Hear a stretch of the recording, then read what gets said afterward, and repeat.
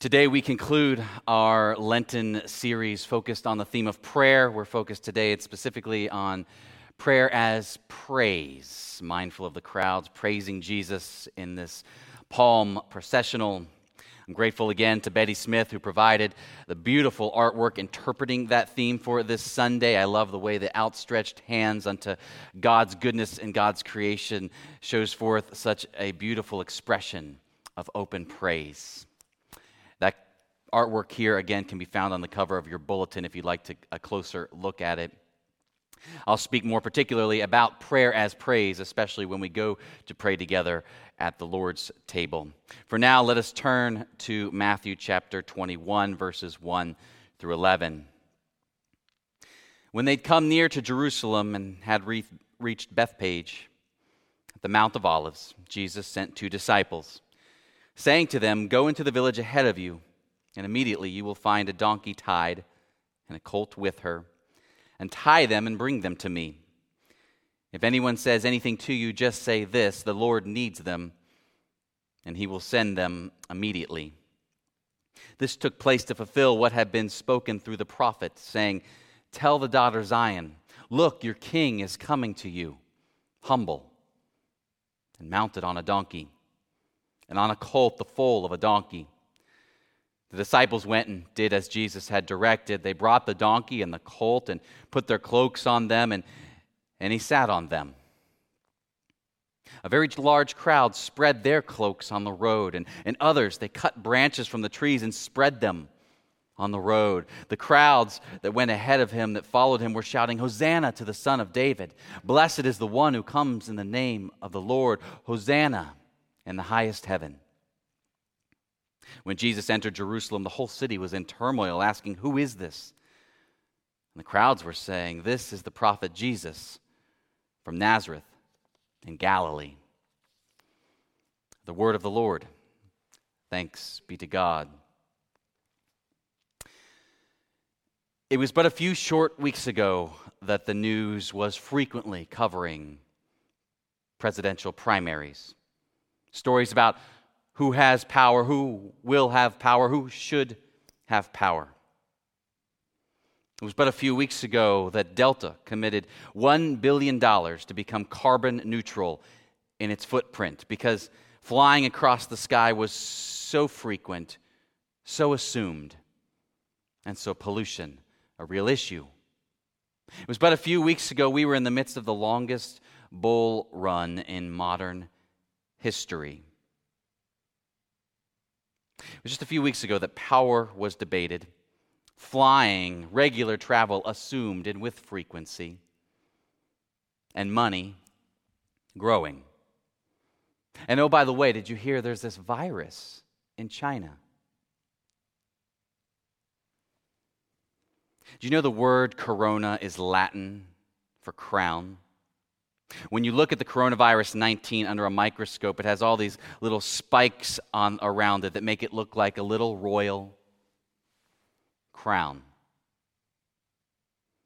And oh, how that crown, that little crown, has upended so many things, from politics to travel to money, to schools, to livelihoods, to cherished traditions and occasions. It has moved with rapid speed and made all of us feel acutely just how unpredictable life can be. And in the past few days, I have heard it said more times than in the past 3 weeks combined, when is this going to end? And into our midst this morning, the ancient prophet Zechariah cries forth through Matthew's gospel, "Look, your king is coming, humble, riding on a donkey." And even to those of us who know very little about donkeys, that sounds quite overwhelming, underwhelming, in the face of the overwhelming moment. The great emperors of ancient time, they would stride back into the city after their great conquest, and they'd be mounted upon regal war horses. They had columns of soldiers in tow, also many of them mounted on regal war horses and chariots. The processional spoke of the kind of power that upends other powers. It spoke of the kind of power that you couldn't do anything about because it was so big, so full. And who among the crowds of Jesus' day did not hope for a Messiah of that kind of power who might upend occupier Rome? Who among us, quite frequently, would not willingly take Jesus riding upon a horse, tearing into this particular moment with an overcoming power? Break this virus. Restore the jobs. Draw us, your people, unto the shelter of your wings, that we might hold hands and laugh and dance safely and freely. You are, after all, Lord of lords and King of kings. Who among us would not willingly take Jesus astride upon a conquering horse in this moment? And yet Matthew spends considerable time in our passage this morning detailing Jesus' plan for procuring not a horse, but a plodding pedestrian donkey and a colt that have been prepared already and tied up and brought forth for just this moment.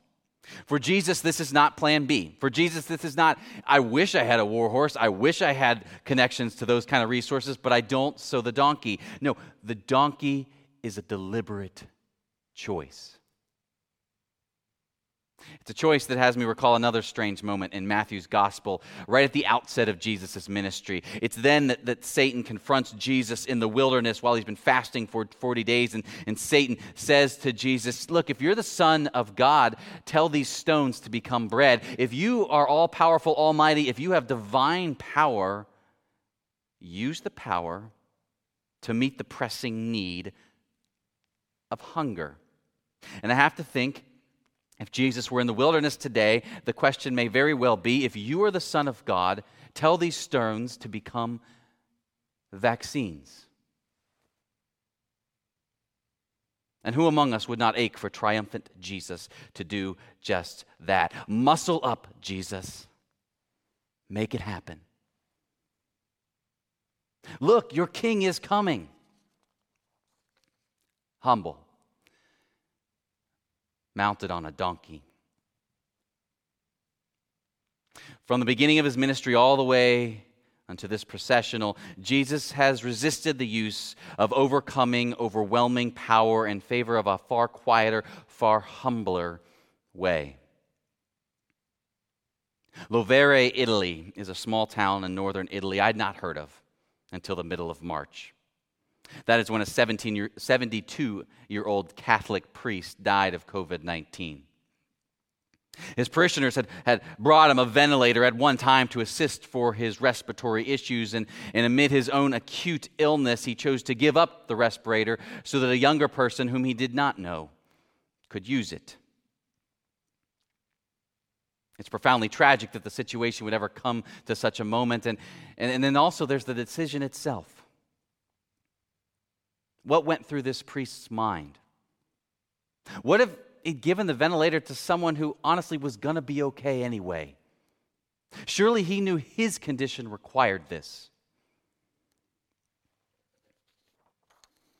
And yet his stunning decision draws me to Paul's letter to the Philippians, where he articulates a beautiful expression of God's good news. And I want to read that portion to you. It is so central.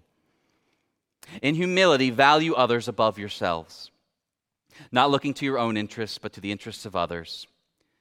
In your relationships with one another, have the same mind as Jesus Christ, who, being in the very nature of God, did not consider equality with God something to be used to his advantage, did not consider great strength something to be used to his advantage, something to be used to make other people do what he wanted. Rather, Jesus emptied himself. He humbled himself and became obedient to the point of death, even death on the cross. Therefore, God raised him to the highest place. The priest did not grasp the ventilator, but let himself go empty of breath that another might breathe. No, this was not a cure. But in the days following that moment, how many were filled with a fresh dose of the greatest antidote of all? In the days following that moment, how many were filled again with a sense that sacrificial love is real? Sacrificial love is profound. How many were filled again with a sense that if all of us could truly love with one another with whatever that love is about, then we would do far more than merely just survive this moment? The humble, sacrificial action of a religious leader from an unheralded place in the world, giving breath unto many. War horses can coerce, love woos. War horses can intimidate, love graces. War horses can run with great speed, love is profoundly inefficient. The way of the donkey may be plodding and vulnerable and humble, but every time, all the way into the cross itself, every time Jesus chooses the way of the donkey because it is the way of love.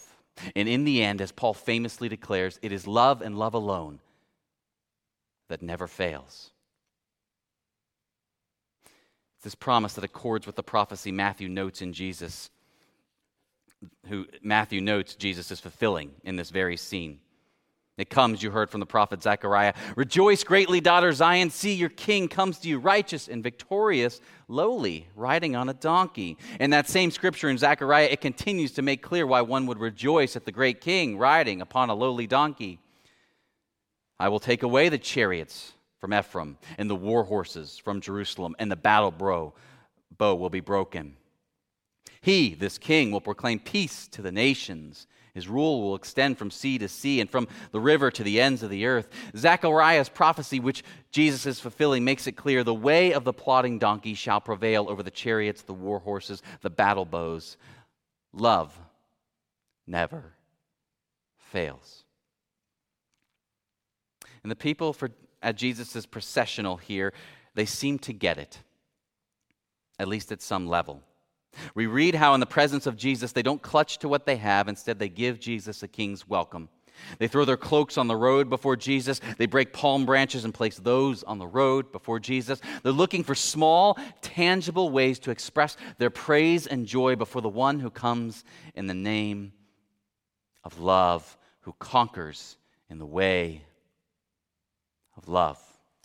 They make me think of the countless folks in recent days who have likewise laid down something significant so as to give praise and witness to the one who comes in the way of love. They make me think of those who have laid down their time and their supplies to make cloth masks for healthcare workers and first responders. I think of the Round Rock freshman who laid down her gift for music. She could no longer sing inside the nursing home where she's sung regularly for the residents for a couple of years. And so instead she sets up a microphone and a speaker outside of the nursing home and sings. I think of Dr. Paul Duprex at the University of Pittsburgh who laid down his pride. He discovered quite recently that a ferret exposed to COVID-19 had developed a high fever. It's the kind of discovery that can quickly lead to animal vaccine testing and then human vaccine testing and then a vaccine. It's the kind of discovery ordinarily you keep quiet about. You begin working hard on it so that you might be the one who discovers the vaccine. And instead, within 2 hours, he's on his weekly conference call with scientists from around the globe. And he's sharing all the details of his latest discovery in case that helps any one of them get to the vaccine sooner. And likewise, they're sharing all their latest discoveries in case it helps him or any one of them with the vaccine. In humility, value others above yourselves. Or the crowds, they're laying down of their cloaks, their branches. They make me think of Chaplain Mike Yonkers at the University of Washington's Medical Center in Seattle, who laid down his prayers and creativity, who's no longer able to visit patients in their room. But a family, they very much wanted prayer for this loved one. And so he walks over to the nursing station just to see what he can find out about this person, name, family, things he seems to like. And once he gets a little bit of a picture of this man, he goes and writes a personalized prayer for this man on a piece of paper. And then he gives that to the nurse. And the nurse goes in the room and hangs it above his bed so that he can read the prayer. Not a vaccine, not an instant cure, but also, can you imagine the gift the soul knows when it contemplates the amount of love that has gone into bringing such a personalized prayer? When it contemplates the amount of love praying through that prayer. Ask any healthcare worker, when it comes to healing, is there anything more potent than hope and love? When I see these people in Matthew's gospel laying down what they have before Jesus, when I see them echoing in their actions Jesus' same willingness not to grasp to power but to offer love, I think of the countless individuals and families and churches and certainly first responders of every type who are not clutching to what they have but laying it down in an offering of love.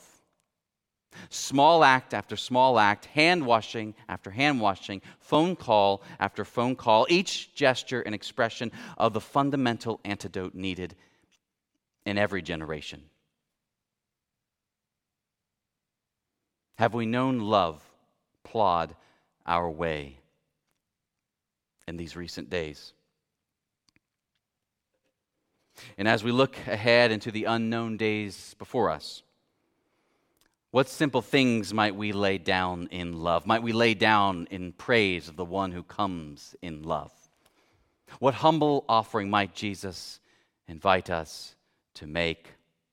And how wide and how deep might the ripple effect be of all that is done in love? Look, your King is coming to you, humble, riding upon a donkey. No other crown can prevail upon the one who comes in the way of love. Amen.